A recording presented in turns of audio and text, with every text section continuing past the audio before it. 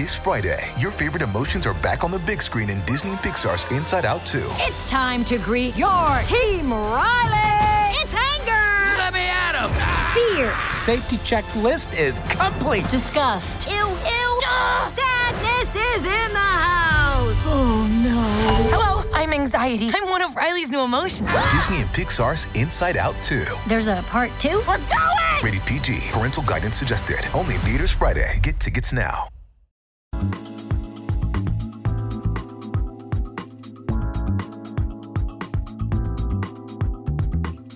Hi, this is Rebecca Buchanan, host of New Books Network, New Books in Popular Culture, and today I'm here with Dahlia Schweitzer, the author of Going Viral, Zombies, Viruses, and the End of the World, and Rob Thomas, who is the creator of Veronica Mars and the co-creator of iZombie and Party Down. He's also the author of several young adult novels, including Rats Saw God and Slave Day. Thank you both for being here with me today. Thank you.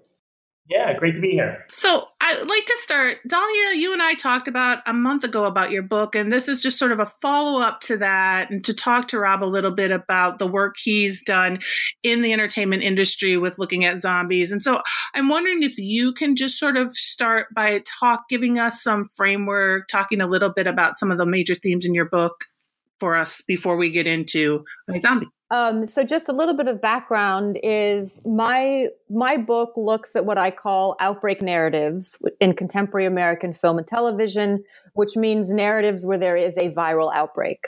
So I look at movies like Contagion, I Am Legend, TV shows like The Walking Dead, Last Man on Earth. So basically narratives that revolve around some kind of massive viral outbreak. And I was interested to see how that narrative kind of evolved over time, because it really only originated in the early to mid 90s. And so I trace the various historical and cultural things that were happening at the time during the 90s. And then I look at how it evolved. And what's interesting is that starting with the Resident Evil video game in 1996 and with 28 Days Later in 2002, we start to get zombies fused with infection. And so it's not only tapping into our fears of a viral outbreak, but also tapping into our fears of zombies, which are great allegories for all kinds of different things. So I started looking at all these contemporary zombie narratives, which were all about infection. And it's funny because one of my students actually suggested that I watch iZombie, because I was teaching this subject matter in class and we're talking about zombies and infection. And I was like, yeah, it's on my list. I'll get around to it. And then I started watching it and I was like, wow, this is taking the conversation about zombies and infection even further than I could have imagined. And so that's what really drew me to the show, because the show really treats the condition of being a zombie as if you have some kind of, long-term illness. And there's a lot of conversation about, what do you do if you have it? And do you tell your partner if you have it? And how do you have protected sex? And what happens if your partner catches it from you? And just all these different questions, which mirror real life conversations for people who have, HIV.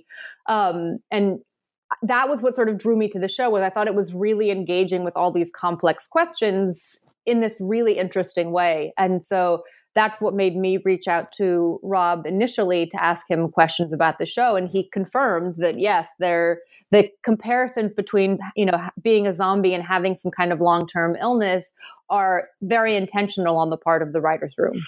So, Rob, I'm hoping you can talk a little bit about the start of what brought this show about. I know it's very loosely based on a comic book series, which I've read, but very loosely. And so can you talk a little bit about creating this and the choices you made at the beginning, and then maybe we can move into what's going on in sort of the later seasons? Sure. It's interesting. Dahlia mentioned 28 Days Later. And I really think that before 28 Days Later, I was never interested in zombies. And it's the strangest thing, as a writer, like, I am totally fine with fake science. With fake science, I will do all day.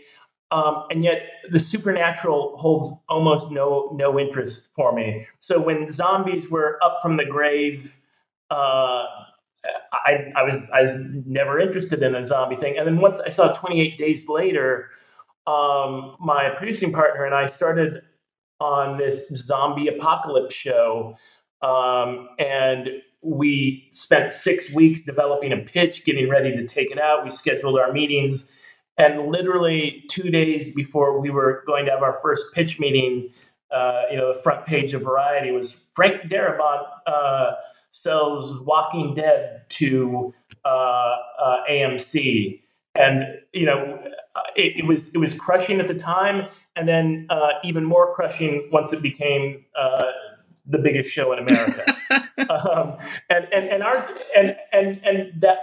The original pitch, the zombie show that I was going to do was very Walking Dead in nature. It was not sort of the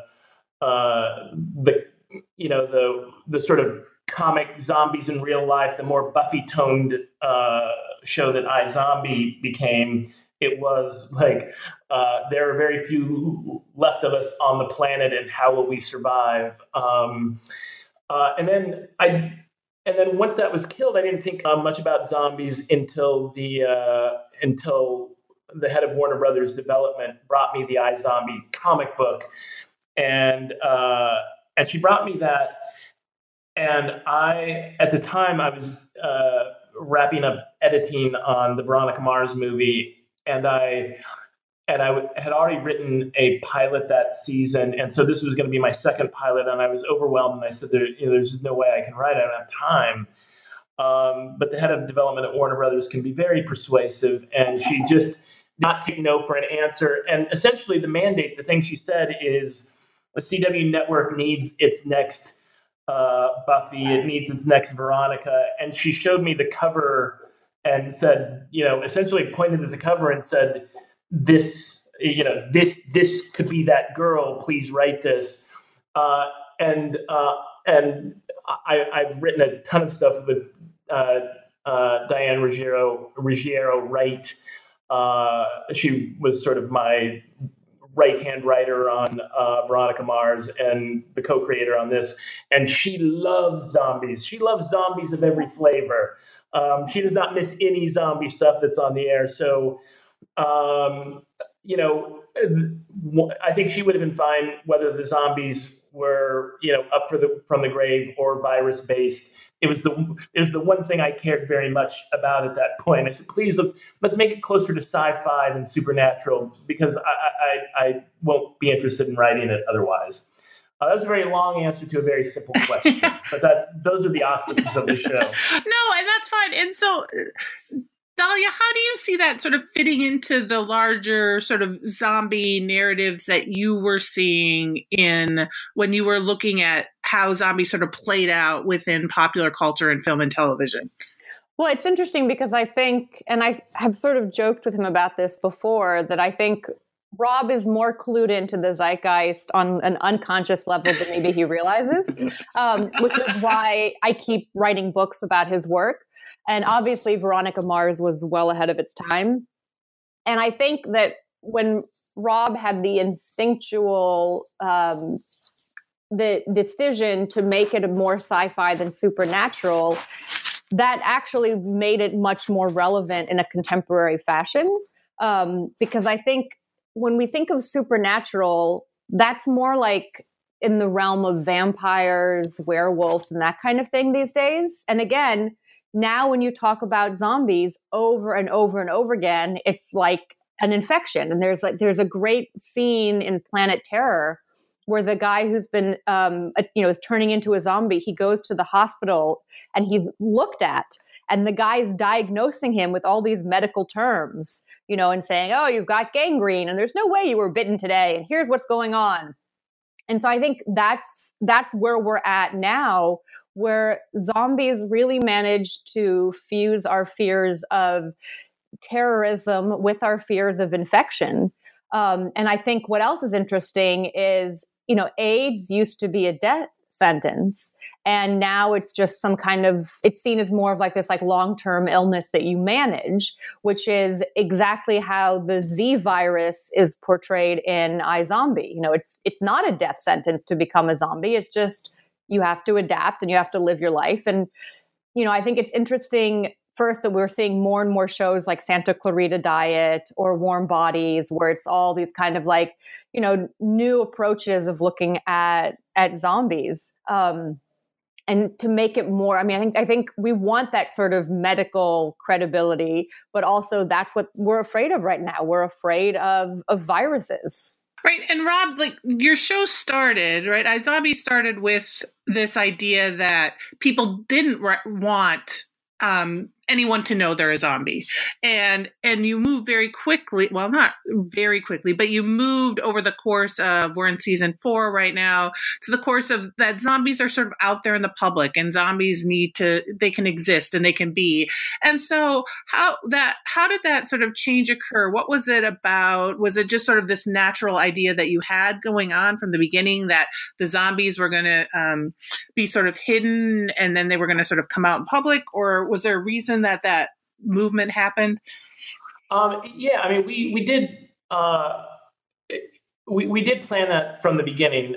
We weren't sure until we were in the thick of it how long it would be before each major event that would take place. Like, I mean, certainly zombies being out in the open was going, whether that came at the end of season 3 or the end of season 4 was something we just felt like we'll feel it when we get there, which we kind of did.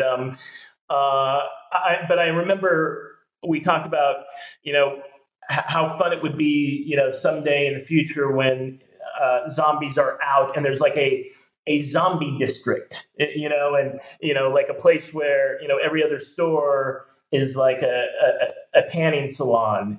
And, you know, we started talking about a zombie nightclub, you know, in season 1, even though we knew that wasn't going to happen for quite a while. But yeah, I mean, this idea of like, you know, zombies gravitating to their own community and it being, you know, to some degree you know, like West Hollywood here in Los Angeles, you know, like there becomes this niche. It's a place where zombies felt comfortable to gravitate to, where if perhaps they weren't accepted everywhere, they have a place where they are. Yeah, we found. I don't think we've had any more fun writing the show than this season. This season, you know, with zombies out in the open and the walls up around the city and sort of the internal political conflict that creates. It has been fun getting there. But I guess I also enjoyed the season of Liv believing she's the only one or one of 2 zombies out there was also fun to play. Right. And it's interesting to me, and one of you or both of you might want to talk about this more, that idea of what drew me to the show in the first place was being a fan of Veronica Mars and then hearing there's this zombie who's going to solve murders, right? She's going to eat the brains and that's going to change her personality. And you found with Rose McIver, like she is so wonderful in being able to sort of take on all these roles. I watched Monday nights and, you know, being a rapper and coming out and doing her whole shtick. But like that idea of like, usually we see zombies and they're just sort of this Walking Dead kind of thing, right? So what made you really want to do this idea of like, how can a zombie help solve murders? How can a zombie, you know, see these visions and that role? Well, you know, the first thing we had to do was decide how she got her brains. And, you know, in the comic, in the graphic novel, she works at a cemetery. She's a grave digger. But that didn't give us a case of the week, which is why we thought, well, let's put her in the morgue. And then sort of decisions, the police morgue. And so then decisions sort of unfolded from there. Like if she's working in the police morgue, she must have been studying to be a doctor. And so what if she wanted to save lives? And when we meet her, she's lost all zest. She's both a zombie, literally, and a zombie because she no longer has a spirit to go on, because all of everything that she valued, her fiance and her career, have been taken away from her. So once you take that leap, the pieces, it forces you to answer all these questions about the mythology, about where the show is going. And then a lot of the stuff from the graphic novel got jettisoned. Yeah. Oh, and the other thing I was going to say is, things that, some weird key moments for us. I mean, they were huge moments when we decided them at the time, like the discussions, like if she, ate the brain of a virtuoso guitar player, could she play guitar?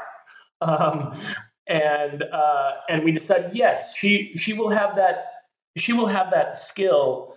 But like she could not, if she ate the brain of an NFL linebacker, she couldn't start making tackles. Like there are some things that we just physically couldn't do, but that seems maybe obvious having seen the show for 4 years. But at the time they were like huge decisions, like where the line between clever and stupid was on this show was as difficult as any show as I've ever been on. And, the idea of, the writers' room, we've probably had hours-long discussions on what happens in the digestive tract of a zombie. What is zombie sex like? Like there were some real arguments, made, like zombie sex should be better. Kind of like in True Blood, like vampire sex is better. But that felt like, at the time, it felt so like unfair to Major. Like if at the time we were discussing it, like what if Liv has the best sex of her life with a zombie? If we ever decide she and Major get back together, will it always be a disappointment? Like these were long conversations in the writers' room. So, Dahlia, do you see some of that fitting in with your research and that work? And I don't know where you're at with iZombie, if you're caught up with the last season. No, I've been watching the last season. And so what I think is so fascinating is how the show just keeps going off. Like it's evolving in a natural way for the various theories and hypotheses I have in my book. Can you hear the dogs barking? Okay. I put them in the kitchen, but they're still barking. I'm going to go in another room. So sorry. So what I think is so interesting about iZombie is how it's taking the zombie narrative further and doing something new and different to it. And what I talk about in the book is the notion of the outbreak narrative as a film cycle rather than a film genre. And so with the genre, things have to stay the same for decades, right? So a romantic comedy is a romantic comedy is a romantic comedy. But with a film cycle, you're forced to update every 5 to 10 years because otherwise it feels stale because it's so kind of tied to current events. And so I think what Rob recognized instinctually is that, you need to do something different in order to make the show interesting for him, but also to viewers. And it's, I find The Walking Dead to be hopelessly boring. And so I think when I talk about iZombie, there's so many things that are sort of new and different about that show, but just having a female protagonist, is unusual. Zombie narratives do not commonly have sort of strong female protagonists. But then the gimmick of her eating different brains and taking on different personalities and becoming this sort of mercurial person allows the show to have this really three-dimensional woman, which when you watch iZombie, you realize how limited other shows are. And even shows like The Good Wife, which I loved, Alicia Florrick was still basically Alicia Florrick from week to week. There weren't any kind of major changes in her personality. She was sort of consistently, who she was. Whereas I think, as any real life woman can attest to, you're not the same person on Wednesday that you were on Monday. And you're not the same person at 5 p.m. that you were at 6 a.m. I mean, maybe I have the moods, I'm alone with the mood swings, but it's like, I feel like that's just part of being a human being, that you are mercurial, that you're in a good mood and then you're in a bad mood. And maybe you want to put on overalls because you're feeling more like a jock. And then the next day you wear a cocktail dress. And so I think the gimmick of iZombie allows for this portrayal of this really multidimensional woman that we don't normally see on television. And so I find that to be really fascinating and kind of empowering. And it's one of the reasons, why I love that show so much, is it's taking the zombie narrative to this very unexpected and sort of sophisticated and complex place. Right. And Liv as a character too is evolving in ways that there's no way she would have evolved if she wasn't a zombie, right? Exactly. And also in season 1, there are tons of these references where she's constantly talking about how now that she's dead, she's more alive than she ever was.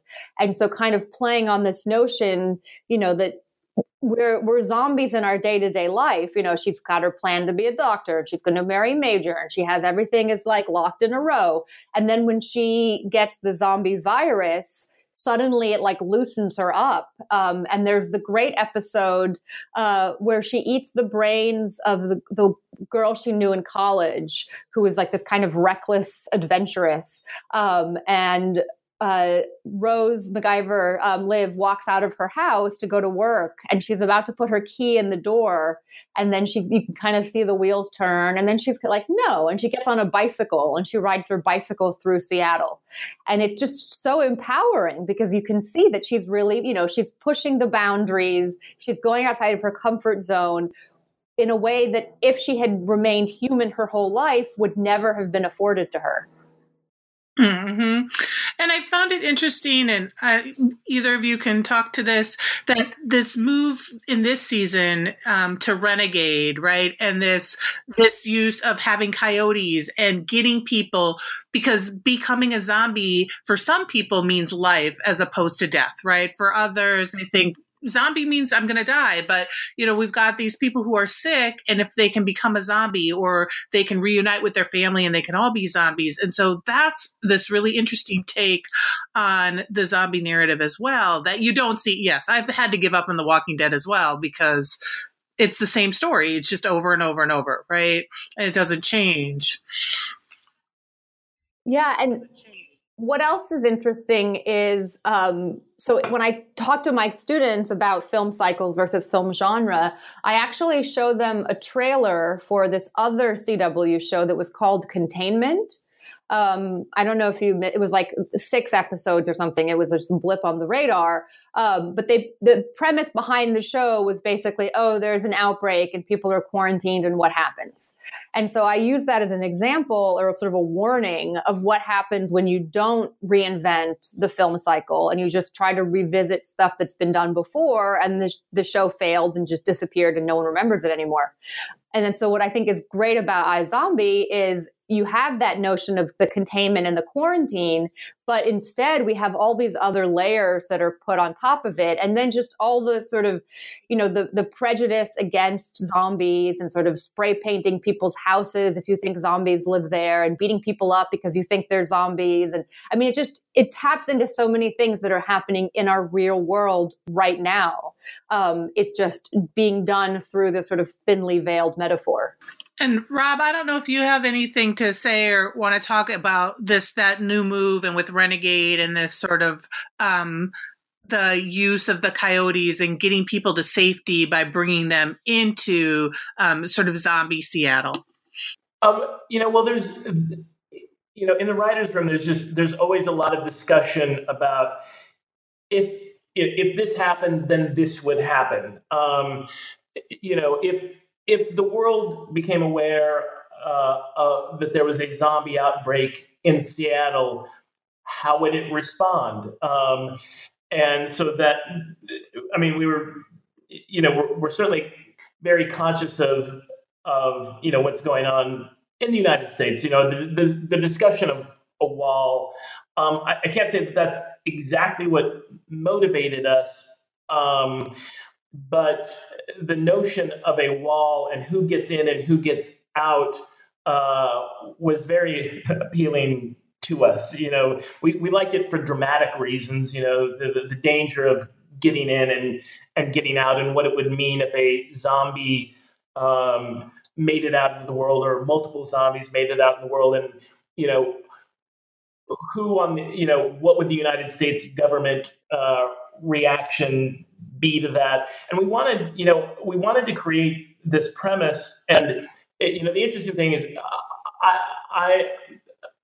I think we put Major in an incredibly uncomfortable place, but we wanted to create a reality where you understood what Chase, where, in the first 3 seasons of iZombie, we've had pretty defined bad guys.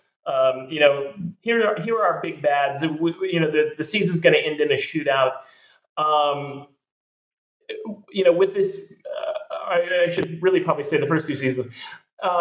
We wanted to do something different after the outbreak, where there is no true bad guy. There isn't somebody who's just all evil. That Chase Graves thinks very much that he is doing the right thing, and that Major has chosen to follow him. And I think that Chase, and also Major along with him, are making this valid point. Zombies in the sea are starving. These coyotes are bringing in more people to become zombies, and we can't feed those that we have. Therefore, live by being a coyote and trying to bring these people to save their lives are in fact doing a disservice.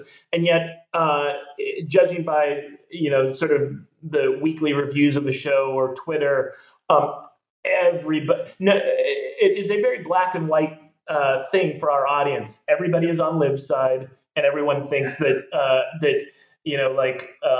Major is like Rilo. What's his last name in Star Wars? Like, is completely Kylo Ren. Has completely gone over to the dark side, which is not at all how I view it, or I think the writing staff views it. We want to make it an interesting philosophical debate.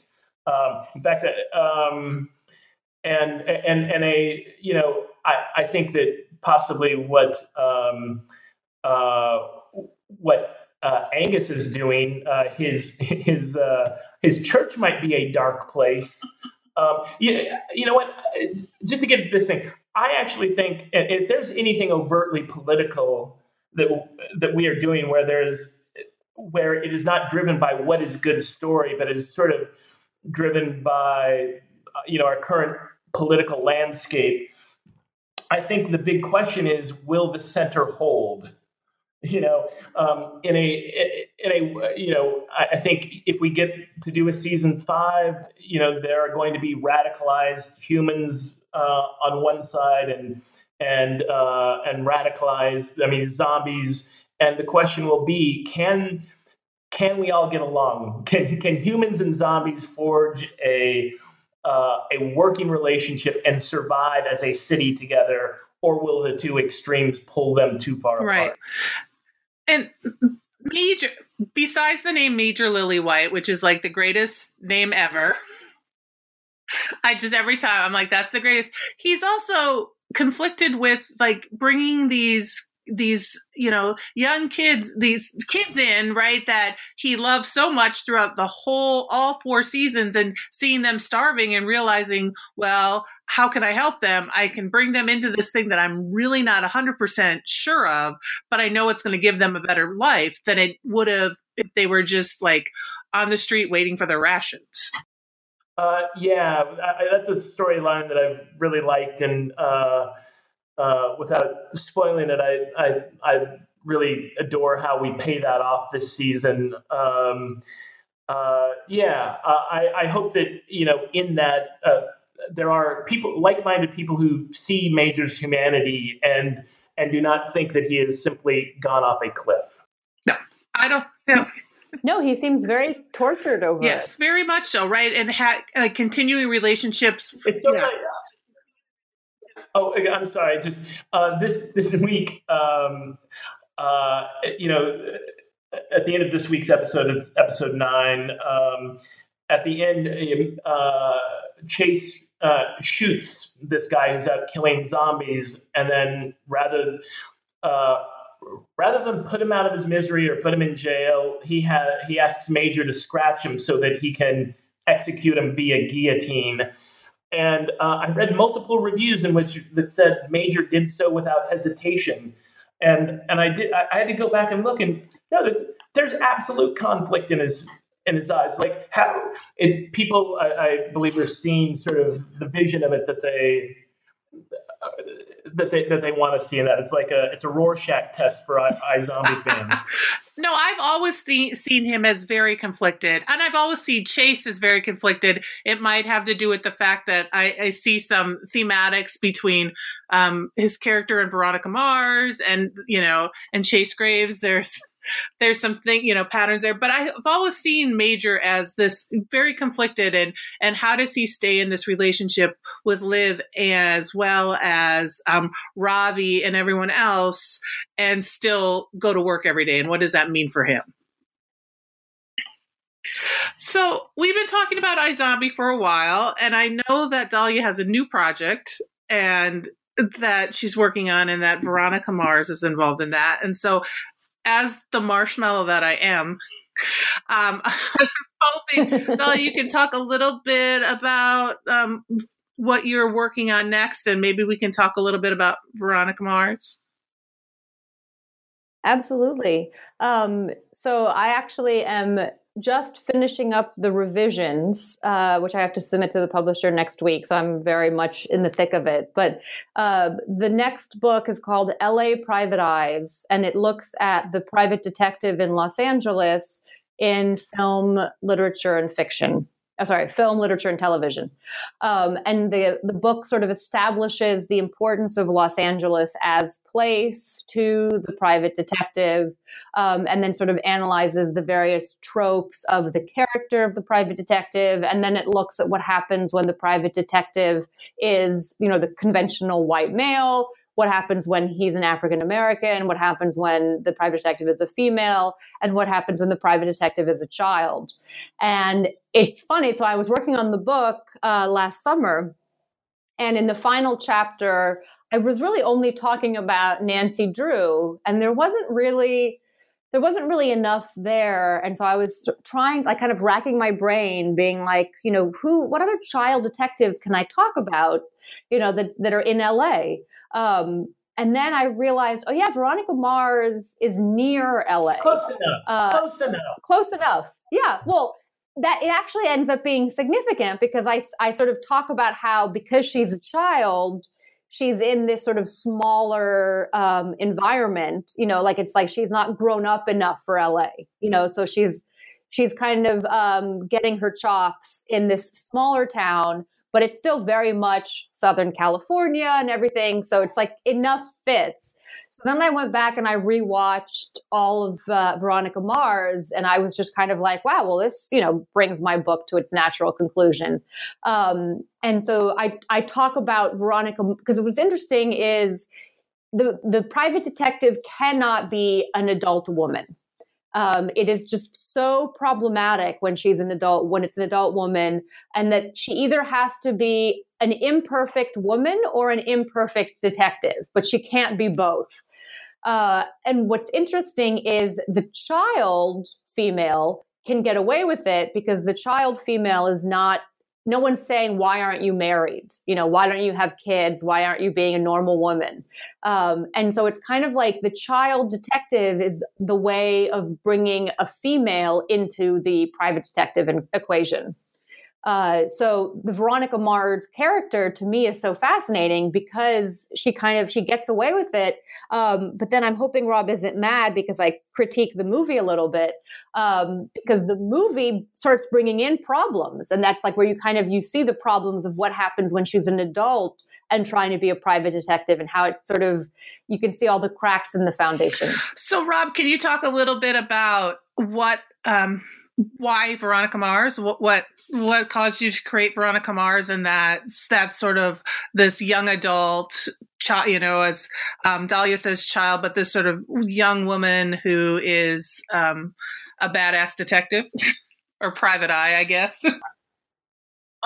Sure. I mean, the origin of it was at the time. I mean, when the idea for the basic plot structure and setup for what became Veronica Mars was actually supposed to be my third novel for Simon and Schuster, or I'm sorry, was supposed to be my fifth novel for Simon and Schuster, and it was just called Untitled Detective, and I'd sold it. I'd actually been paid the advance money on it, and that's when I got hired by Dawson's Creek and got my first TV job and started making TV money and couldn't look back. But at the time, it was going to be a teenage boy, and even though I had written first person from a couple female points of view, mostly at that point in my career, I mostly wrote male characters. I've now become the go-to guy for a female voice. But one of the things I was really interested in with that project was this. I taught high school for many years, and I was interested in this phenomenon of the prematurely jaded teen. And, I felt like the internet, was in large part responsible for it. Like the access to everything. That kids today grow up faster than we did, that the age of innocence is shorter for them. And it was interesting to me with a male protagonist in that story. But when I started considering it with a female protagonist, it became so much more interesting to me. I think we just, I don't know, as a society, I think we ache more for the loss of innocence of female characters. And I wanted to write about somebody who, makes it through this horrible, horrible ordeal and grows tough. The other sort of female heroines of her age on television, or I guess they're not all her age, but young female characters, like at the time, whether it was Buffy or Alias, like they were literally ass-kicking characters. And the thing I wanted with Veronica was sort of was somebody who was fearless without any literal ass-kicking abilities. I wanted somebody who said the thing that you wished you'd said in that moment of confrontation or conflict. When I was teaching high school, I felt teenagers certainly, and I taught freshman English, and I don't know if there are any more self-conscious people on the planet than 14-year-old girls. And to have somebody as a role model who put up with no shit, who could not be embarrassed by her peers, who refused to be put down. That to me was Veronica's superpower. And I thought that that's what resonated with people. Oh, I used to teach high school as well, and now I teach college students who are going to be high school English teachers. And Veronica Mars is on that list. Like, there's these certain shows that I am always like, if you want to understand sort of teenagers in important ways, or, you know, Veronica Mars is a great show. Freaks and Geeks is another one, but like Veronica does that, right? She also figures out what she's really good at and what she needs help with, and then finds the people to help her to get what she wants. And what's interesting is the classic private detective uses words as his sort of sparring device. So it fits perfectly within the sort of the private detective template. And I appreciate too with Veronica Mars that, right, so you have the case of the week, but you also have these sort of larger cases, and just how, like her larger case, you know, she needs to find out what happened to her. And in these ways that it all sort of comes together very beautifully, I think. In the end. And so thinking, was that arc already set in place that you really wanted to get her to that point through the first two seasons, right? We get to. Yeah, well, it was, I knew certain things about the arc. I mean, you know, this seems funny in retrospect, but we were halfway through season one, and when I pitched season one to the network at the time, I knew who the killer was. I knew how the murder happened. I knew how all of the characters fit into the plot of that season one case. I didn't know every red herring, or no one can hold an entire 22 episode season in their head before they start. But I figured if I knew where that season ended and didn't step on that we could make it to the end. And halfway through the season, the network called me and said, "Okay, what is the big season 2 mystery?" And I thought, are we doing a big season 2 mystery? I thought we were going to solve this one, and then it was just going to be Girl Detective Case of the Week. And it became tricky after that. And it becomes tricky because it becomes a little like Murder, She Wrote. Like, wait a minute, these same 6 series regulars are all going to fit into, they're all going to have critical pieces in a season 2 mystery. And you're also in that sequel pattern of then does it have to be like, how do you top my best friend was murdered and I was raped? Anything at that point to me felt like, well, how do we hit that level again? It's not going to have the same personal stakes. Nothing will at that point. So it was a challenge moving forward. The thing about Veronica, and her arc, it's interesting because, like, I had this challenge whenever I read fan fiction, and I don't very often, but occasionally I will see it. I really don't want people sending me fan fiction. And this even, this started halfway through season 1.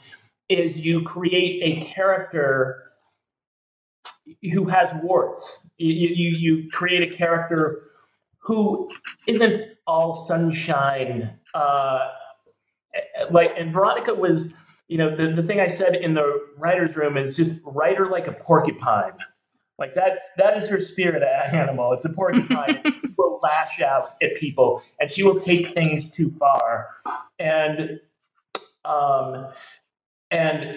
when I see other people like try to write Veronica or when I read, fan feedback, they all want her perfected now. It's wow. we fell in love with a flawed character. Wow. now we would like her to be heroic at all times, and that's always it's a challenge.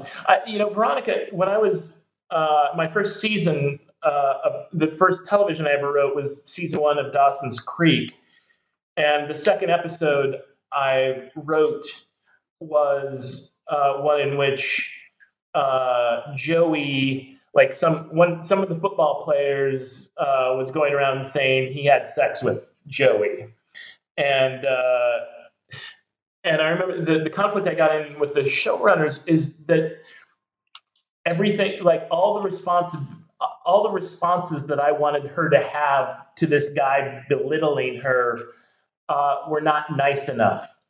People, the feedback I would get was people will not like her if she's not nice, if she doesn't resolve this in some sweet way. And so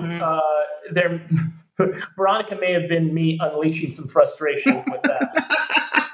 And that's who Veronica should be, right? So Kristen Bell seems to just embody that character in these ways. Like, was she a part of any evolution of Veronica, or did you just have in mind, like, this is who I want, and she just sort of ran with it?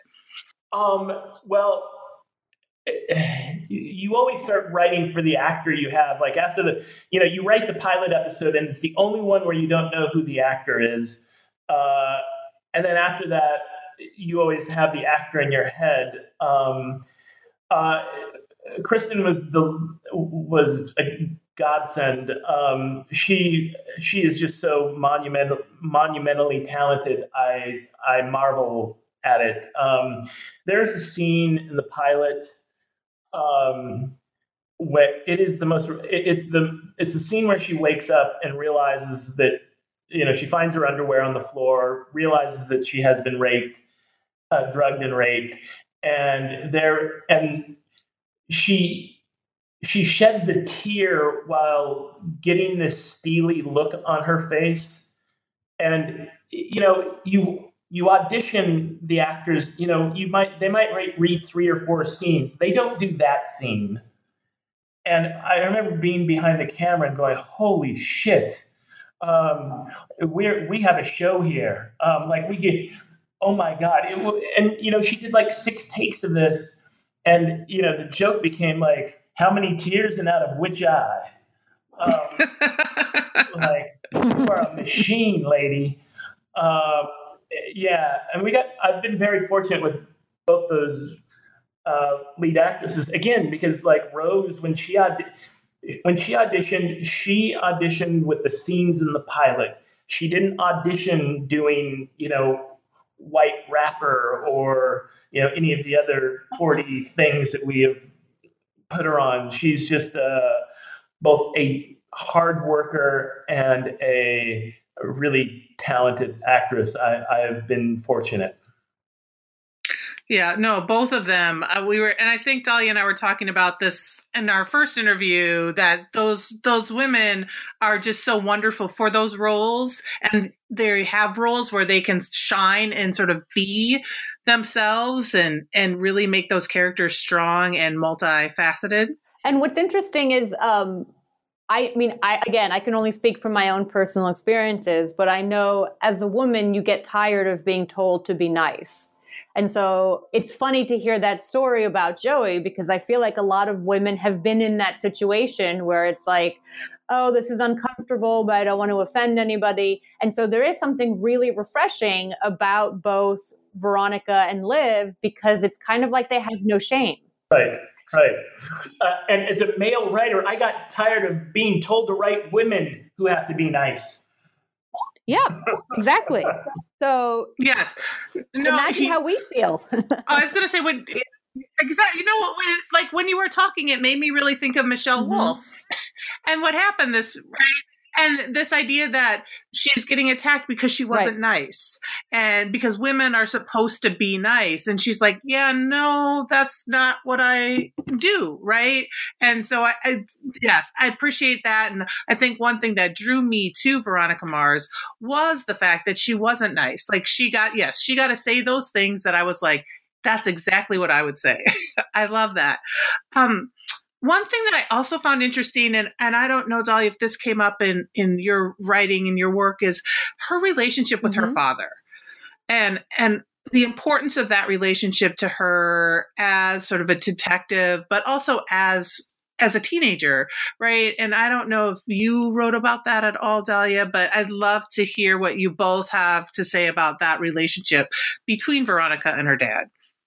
I'm actually curious to hear what Rob says first, and then I'll jump in. Okay, awesome. Yeah, it's one of the things that I'm really learning now, which is, and it's been so much fun. My 13-year-old daughter is now watching Veronica Mars for the first time. We're like midway through season 3, and there are moments in it where she looks at me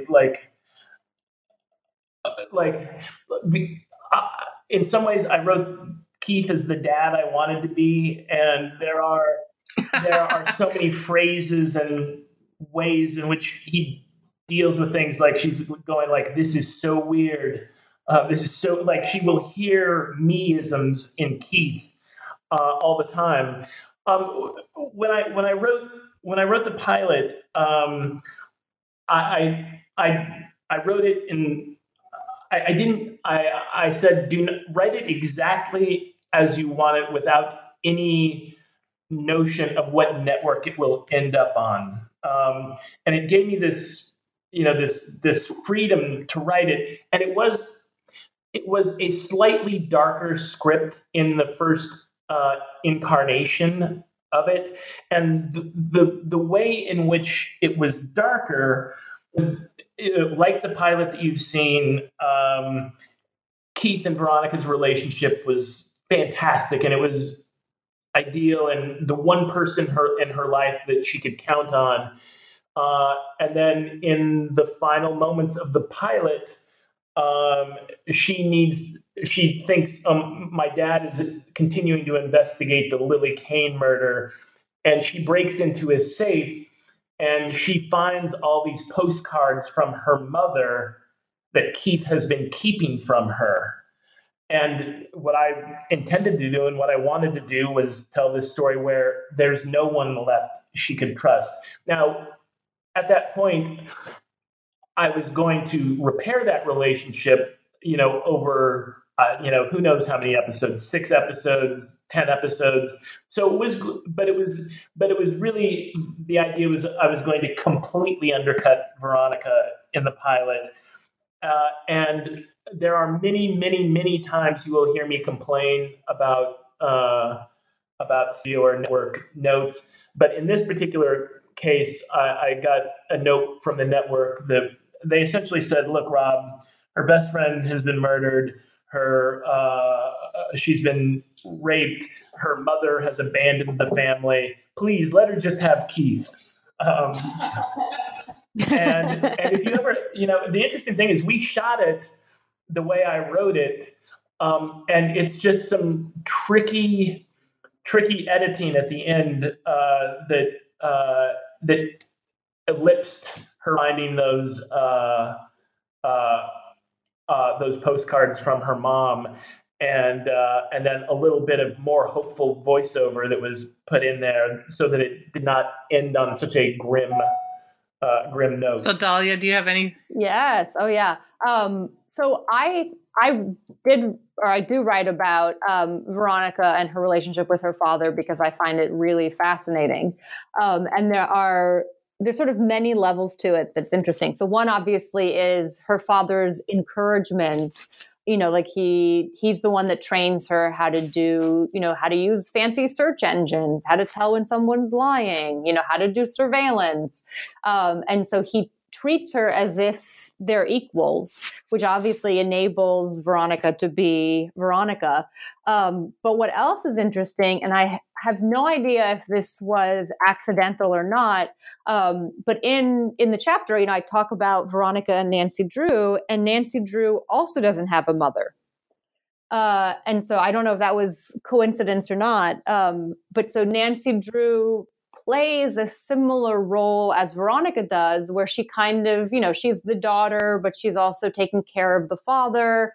And there's a really great episode where Veronica comes home to the apartment that she shares with her dad, and she sort of jokingly pretends to be the wife. And she's like, I came home from a long day and here you are lounging on the couch. And so it's really like overtly almost as if they were the couple, that they're kind of equals with each other more than the traditional sort of father-daughter relationship. And then what I thought was very interesting is, so there's a lot of tension with Logan where he feels like Veronica isn't including him in what she does. And he's mad at her because he says, she's not built to let people help her. And he's like, I'm not built to be on the sidelines. And so there's a lot of tension about the fact that she's not allowing herself to need him, and she's keeping him at arm's length. And she doesn't need him because she has her father. And then in the movie, I thought it was significant that only when the father is out of the way, when he's in the hospital, can Logan and Veronica rekindle their relationship. And when the father is out of the way, now Veronica needs Logan. And so then Logan also in turn feels useful. And so their relationship is able to function better because of the father's absence. So there's actually, I think, tons of really interesting things going on with the father-daughter relationship. So we've been talking for a while. But if it's okay, I have one more character I want to talk about. And that's Weevil.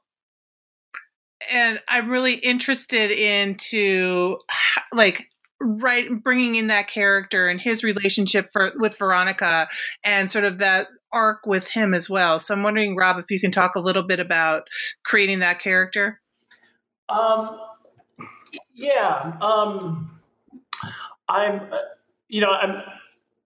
It's interesting when we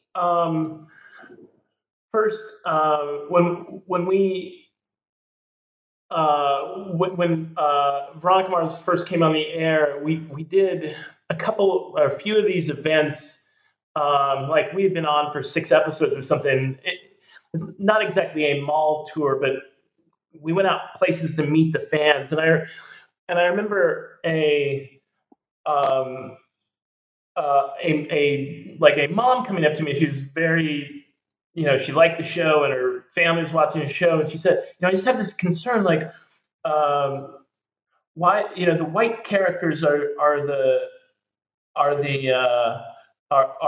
upstanding characters, and you've got the characters of color being the criminals. And I remember thinking, well, first of all, Wallace is the heart and soul of the show. There's no one nicer in the show than Wallace. And certainly at the time we had 6 episodes on the air. Whether or not Weevil is a criminal, a juvenile delinquent, do you think he's nicer than Logan? Do you think is Logan a better person than Weevil? I thought the thing that I initially thought that I could sell the show on was I wanted to boil the pitch down to 2 words, and it was just teen noir, and that no one gets out clean. It is a show that's going to exist in shades of gray. And Wallace may be the one failure in there, and Wallace has managed to make it through pretty unscathed. But that idea of a guy who came up through that Keith would know from his days of sheriff because he was the bad boy, the quintessential juvenile delinquent, felt like a good character to have in the show. It felt like, Veronica, before we knew her, was hanging out with the cool kids and the pretty kids and the moneyed kids. And now that now that was not her life anymore, who should she be hanging out with? And it was the motivation for creating the Weevil character. So, Dahlia, did you look at any of those minor characters, or I mean, they're not minor, but any of those other characters and that relationship? It's funny because I don't think I did, but now I feel like maybe I should go back and add a little bit. But I think that the notion of teen noir is something that I totally recognize and embrace. And that's why I was like, oh my God, of course I have to include this in the book. And it does play on this notion of the shades of gray, and everyone is a little bit amoral and no one's solidly good or solidly bad. And that's what I thought was so compelling about Weevil. And it was funny when Rob was telling the story about the woman coming up to him, and I was thinking, God, I didn't get that impression at all. And then I started to wonder, like, did I miss something? And so I always feel like Weevil's a good guy who's always helping Veronica out, and she kind of takes advantage of him a little bit. So I was just like, wow. Okay. And then of course there's Wallace, obviously. So I think, I think the woman, I think she was wrapping the whole PCH, the fact that there weren't white kids in the biker club. I think that meant that all the characters of color were bad guys. Right. But I think it is appropriate for noir that it's shades of gray. Right. And, and usually it is like the rich kids who are the ones who have a little more gray to them than the other. They're a little, they're a little more problematic. So like I said, we've been talking for a while and I could probably ask a million questions, but I don't know if there's any final things either of you want to say about what we've been talking about. I don't know if Rob is allowed to talk about future projects. I don't know if that's something that is worth throwing in there, or if that's still kind of on the down low. Oh, yeah, I always kind of get in trouble. That's what I figured. Okay. I get burned. It's not even getting in trouble. It's getting burned. It's honestly, right now by the end of this month, I might have 0 shows on television, or I might have 4.